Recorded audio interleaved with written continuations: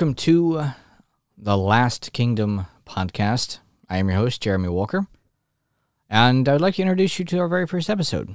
This is something new we're going to be trying out. And the Last Kingdom here is going to be very, very simple. If you're hoping to learn what this is all about, in the Bible, God repeatedly talks about his kingdom. And he says the kingdom of heaven, the kingdom of God. Lots of different ways it is spoken about. And it's been a great source of confusion and argumentation for many, many people for a very long time, for the last 2,000 plus years. Now, we're hoping to do two things on this podcast, The Last Kingdom. Two things. One, we want to go ahead and discuss and talk about what is the kingdom of God. It's pretty simple. What is the kingdom of God? What does it look like? Is it here on earth? Is it in heaven? Is it a future thing? Is it a past tense thing? And we're not going to be talking about things that are irrelevant. Some people get into eschatology and things of end times and all kinds of other very crazy doctrinal theological stuff. We're not going to be doing that. What we will be doing is very practical things and be discussing them from the Bible, what was said about it, what Jesus said about it. Hopefully everything is going to stay as grounded as we possibly can make it. And number two, besides talking about what is the kingdom of God, how to recognize it, what it looks like, how it's formed, when does it take place, we're also going to be talking about what are we supposed to be doing right now. I'd like to go ahead and start this first episode, and like I said, this is just more of an introduction to discuss some of the things that are going on in the world and some of the confusions, and one of the reasons why we wanted to do this podcast here, and that is in Matthew 28:18 through 20. Quote, "And Jesus came and spake unto them, saying, All power is given unto me in heaven and in earth. Go ye therefore and teach all nations, baptizing them in the name of the Father, the Son, and the Holy Ghost, teaching them to observe all things whatsoever I have commanded you. And lo, I am with you always, even unto the end of the world. Amen." Unquote. Matthew 28:18 through 21. Now, what is the kingdom of God? Well, first of all, we're going to start with this part right here. This part with the kingdom of God is saying that Christians have responsibilities, Christians have duties. We live in a world that was created, and as Christians we say the world was obviously created by God. And we have to then ask ourselves the question, who's in charge of this world? And what is mankind supposed to do now that we're here? What are Christians and non-Christians alike supposed to do? How are they supposed to act? Are there any differences between Christians and non-Christians? And what are those differences? What are the expectations of the various types of peoples, cultures, nations, civil governments? Well, if we start here just in Matthew 28, we get a glimpse of what we're talking about, what it is that Jesus is telling the disciples their jobs are, and by extension of that, our jobs, all the Christians that have come after the disciples. The first thing we're supposed to be doing is understanding this. All power in heaven and earth have been given to Christ. As Christians, it's one of the fundamental doctrines that you have to understand. All power in heaven and earth belong to him. That's all authority. There is nothing that can happen outside of what Christ wants to take place. Kind of as when Jesus in John 10, in the book of John and all the other Gospels, where Jesus is before Pontius Pilate, and Pontius Pilate is asking him, well, if you're the Christ, you need to talk to me because I have the power to release you or to crucify you. And Jesus tells him, well, you have no power over me except that which was given to you from above. So in other words, Jesus was confident that all power belonged to God the Father. All powers on earth belonged, or rather rooted, in heaven itself. In the authority of God is where everything delineated from God's authority, from God's power. In the book of Job, we see that Satan clearly has power all throughout the Bible. It's very real. But we see in the book of Job that he can't do anything or touch people without God's explicit permission. We also see that here we have Jesus in the Garden of Gethsemane. Peter He was going to try to fight off the guards. He was going to try to save Jesus and try to flee the garden, but was told by Jesus to stop and to put his sword away. Those that live by the sword will die by the sword. And he said, do you not think that if I ask my Father, he will not give me 10 legions of angels? In other words, Jesus here was confident in his power and position, that the people that were doing things only out of delineated power. They were borrowing the power of God and acting with that permission from God. There's another part where Jesus, whenever the disciples are in the Garden of Gethsemane, where Jesus is there, and the soldiers, Judas and all the rest, come in to take him. And he says, I am he. And just him speaking, the force of his speech pushed them back, knocked them all down. In other words, Jesus didn't have to have swords and fight. This was the person who, with nothing more than his words, said, let there be light, and then there was light. The whole world was created with nothing but his desire, his will, and a simple speech of a word. Just one word spoken, and everything came into being. In other words, Jesus here has power and authority that were given to him. They belong and were rooted in God the Father, and were passed down and given to God the Son. All power is given to me in heaven and in earth. As Christians, we need to understand this. You can never view the world as out of control. You can never view that there are lots of people running around with power and authority that aren't from God, as if the most horrible dictators on the planet are operating independent of God, and God has no idea what's going on. Yes, he does. From the very beginning, God has always had all power. From the very beginning, he could always do and only did what he wanted to do. King Nebuchadnezzar, in, of course, the book of Daniel, I think it's chapter 4, he eventually comes to the realization that God does in heaven and earth whatever he desires to do, and none can stay his hand, and none can say, what doest thou?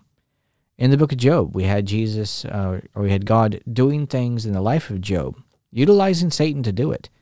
And when given the opportunity, Job put his hand to his mouth and said, I spoke about things too high and wonderful for myself to understand. In other words, he couldn't possibly fathom why God made the choices that he did. We might, as people, look at things and say, I would never make that decision. Well, sure, because we're silly, we're foolish, we're ignorant, and we have no idea what we're talking about. God has all power, all knowledge, all authority.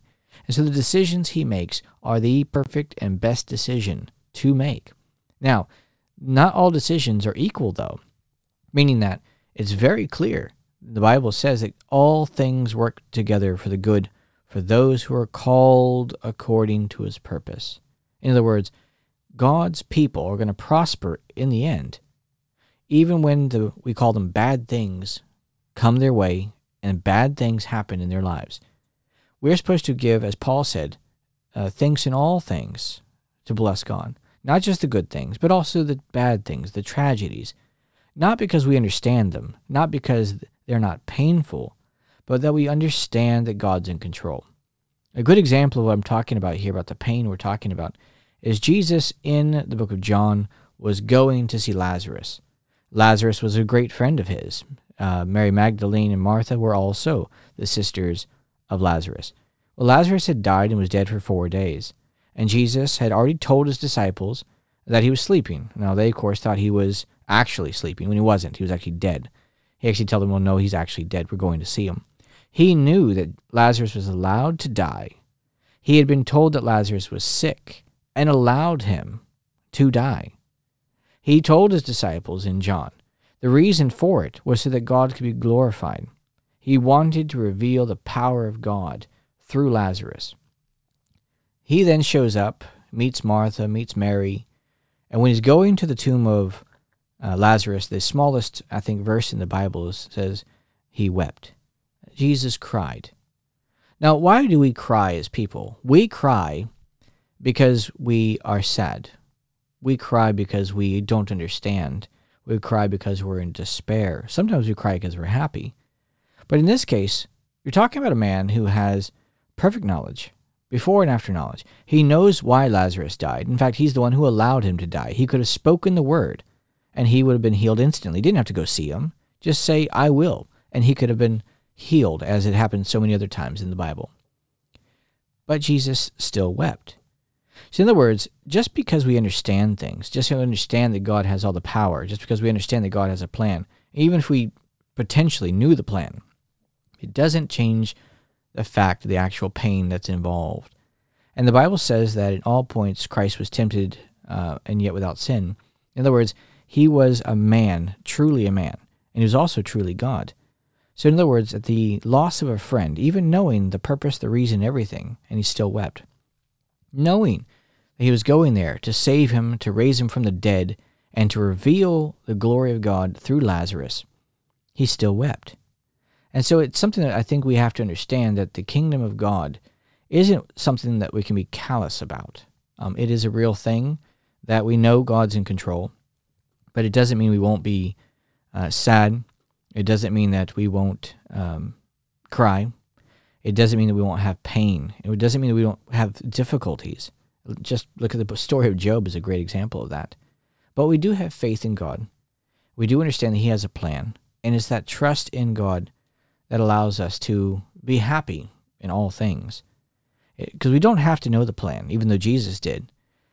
We don't have to know where we're going.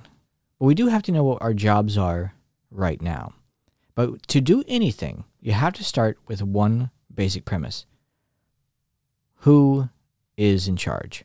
Are things chaotic? Here in Matthew 28, Jesus very clearly states all power is given to him in heaven and earth. This just simply means the same power that God the Father wielded all throughout the Bible. God the Son is now given that power and that authority. He does anything he wants to do, as Nebuchadnezzar said. And because of this, then came the next part.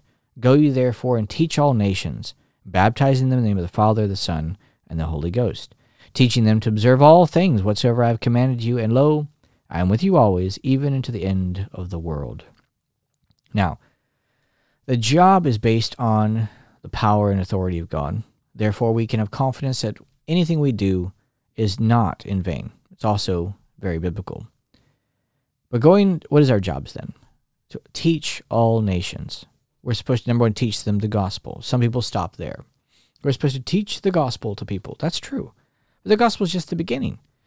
Gospel is just the starting point. If you look at what happened with the disciples and whatnot, these guys taught the gospel. Once people repented, now the question was, what are we supposed to do? Well, the rest of the New Testament was not just about evangelism. It was them now working out what the church, Christians, the converts, were now supposed to do, how they're supposed to act. It did not stop at the salvation of souls, and that's where everything stops. Teaching them all things to observe that I have commanded you. Now, he's already said he's God the Father as well. Him and the Father are one. So every commandment in the Bible, unless it's been set aside, is part of that. It wasn't just individuals. Teach all nations. This means people from every walk of life. And if we're going to teach a person, let's say the person is a police officer. In his personal life, he is going to change how he acts. He's going to change how he acts with his family, children, wife, and how he performs his duties as a police officer. He's not going to do the things that he shouldn't do, that are in violation of God's commandments. Therefore, the commandments of God will be brought into his job. This would be, obviously, a police officer, perhaps.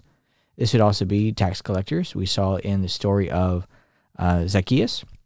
He was a Roman tax collector, and he didn't stop being a tax collector. He stopped being a crooked tax collector.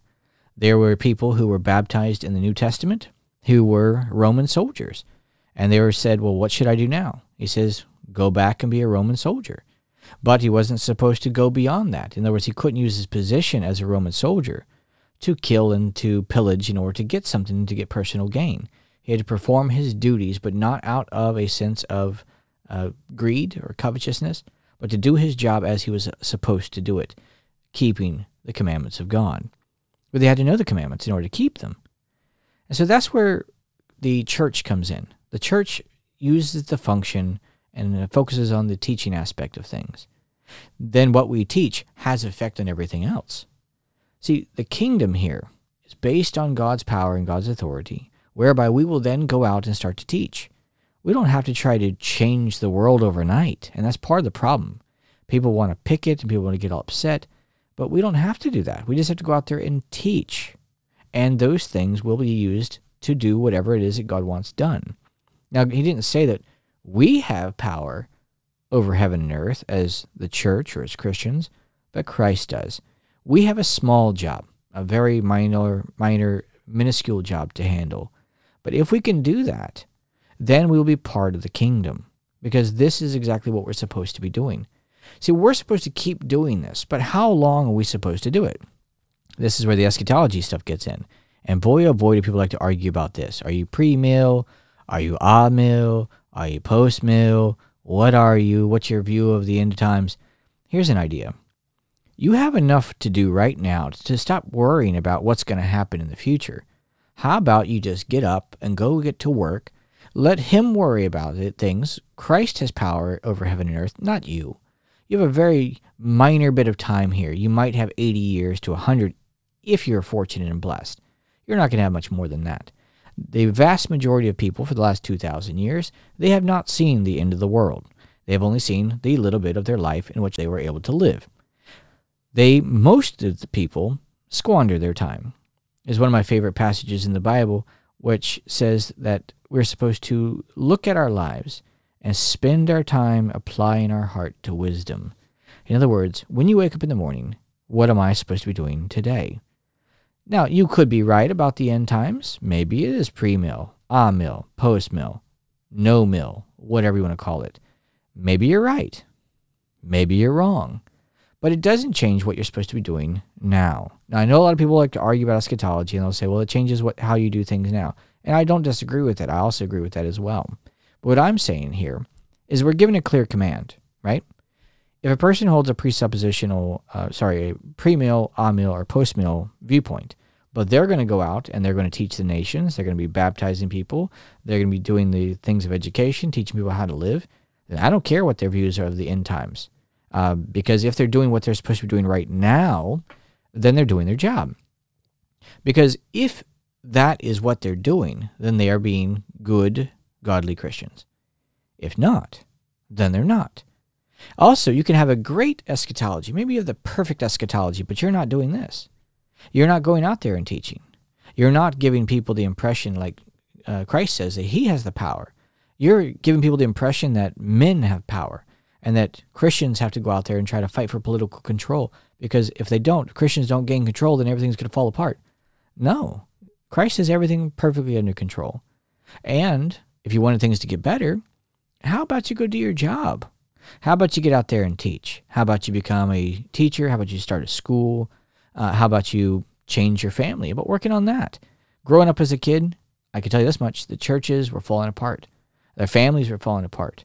And they focused more on cutting the grass and soul winning than they did working on the education of their children, being faithful to their spouse, educating their children properly, teaching other people how they're supposed to live, at least actually live. They didn't do these things. And so the vast majority of people were not busy doing the most basic, simple things that we call the Great Commission.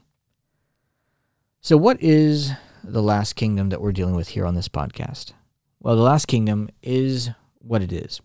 Christ's coming is the fulfillment of Daniel's vision, his prophecy, where in King Nebuchadnezzar's vision, there was a statue. And there's a head of gold, and the arms of silver, and the stomach of brass, and the legs of iron, and the feet were iron and clay. And in the vision, a rock fell, hit the feet, crushed the statue, and began to grow. And it began to grow until it filled the entire earth. Now, some people have used this vision to come with all kinds of crazy stuff. But all it comes down to is this, is Daniel had a vision of the future. And the vision of the future was that Christ was going to send his king. And his kingdom was going to grow. And it was going to keep growing. It wasn't going to stop until the entire world was covered. And if you notice in this verse, it says, "Lo, I am with you, even until the end of the world." We as Christians have to have the confidence and the faith that Christ is going to continue to operate with his power and authority until the very end. And then at the very end, as we understand, all things that are offensive are going to be pulled out of the world. And only those things that are unoffensive, dedicated to God, are going to remain. That's it. We don't have to know the exact understanding of how everything's going to play out before we can do our jobs. The Bible isn't, in vain when Christ says that the kingdom of God is like little children, because little children don't have to understand a lot. In fact, most of the time, we don't give them information. They can't even fathom most of the things that are going on in their own lives. And so whenever God says to us as Christians, we should become like little children, for such is the kingdom of God, this means we don't have to know everything. But when you're told to go to bed, then you need to go to bed. When it's time to get up and get dressed, it's time to get up and get dressed. You don't have to know where you're going. You don't have to know what's happening next week. What you need to know is what you're supposed to be doing right now. And so if you want to understand the kingdom of God, and this podcast, which is called The Last Kingdom, we're going to be discussing because Christ's kingdom is the very last one there will ever be. There will never be another kingdom after this. If you want to understand that, then it starts with this simple concept. Christ is in charge, has been in charge since he was given power. God the Father was in charge from the beginning of the world. Right now, Christians have a job and duty to teach all nations, spreading the gospel, and then, of course, to observe all things. So not only do we spread the gospel, we're not just soul winners. We are searching, yes. We're not trying to make converts. If you just read the book of John, I won't argue with you. It's just pointless people talk about salvation. Can everybody be saved? Is some people saved? Limited atonement? If you read the book of John, it's obviously clear that God the Father has chosen his people out of the world and given those to God the Son. And God the Son died to give them eternal life. And God the Holy Spirit brings them to new life. And then they are then supposed to, of course, do this. Number one, obey God themselves, then teach about how to obey God to everyone else. This isn't a difficult concept. It isn't complicated. So we're not soul winners per se. We are looking for God's people. That's what the gospel message is. Some people, like on Mars Hill in the book of Acts, some people will listen, and some people are going to laugh their heads off. By the foolishness of preaching, God said, it was used to bring in his people. We're not trying to be intelligent. We don't have to try to be smart. We don't have to appeal to the intellect. Preach the gospel, and the right people are going to listen. Everybody else will not. But we are going to have a job, and our jobs are not complicated. And there's nothing wrong with studying theology. There's nothing wrong with having discussions. But at the end of the day, what are you doing right now? So not only will we be talking about what the kingdom of God is, how to recognize it, what it should look like, how it functions, because the Bible is full of this stuff. But we're also going to be talking about that part right there, teaching them to observe all things, whatsoever I've commanded you. So we're going to be taking the commandments of God, and we're going to be breaking one of those down every time we have an episode here on The Last Kingdom. And I think it's going to be fun, personally, because we're not just going to be talking about that episode, meaning that one commandment, but we're going to be talking about how to apply it, or how does it apply to your personal life, how it applies to your family, how it applies to your business, and of course, what are the societal implications of it, and civil government, and things like that. Because all the commandments of God apply to all those areas. Question is, if we can't give any information about how to do this, then we can't fulfill our jobs. See, it's not just the gospel. You have to know what to teach. And if you want to know what to teach, well, find the commandments of God. So anyways, I hope that's a good enough start explaining what is the last kingdom, because that's what this new podcast is called. And hopefully you'll tune in next time as we actually begin to divulge and delve into this a little more. We'll touch on every episode one specific aspect that is very clear about what the kingdom of God is, looks like, operates as, or otherwise. And there's so many things in the Bible which is very explicit about how that operates. We're also going to be covering one commandment at a time. We're not talking like one commandment meaning thou shalt not kill. We're not going to talk about that. But specific commandments in the Bible which help us to understand thou shalt not kill or thou shalt not steal. If you're unfamiliar, the commandments of God, we'll call them the 10 Commandments, are simply the summation of the law.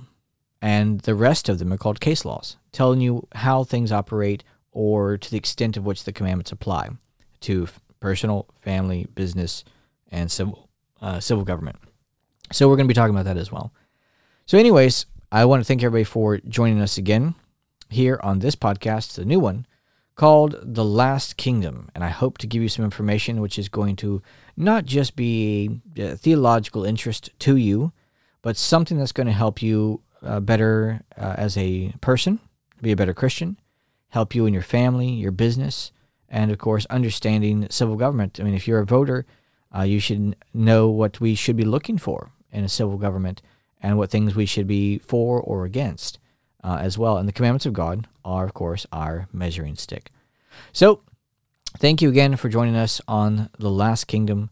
Hopefully, we'll be getting to a lot more next time. But until then, thank you for joining us. And, of course, God bless.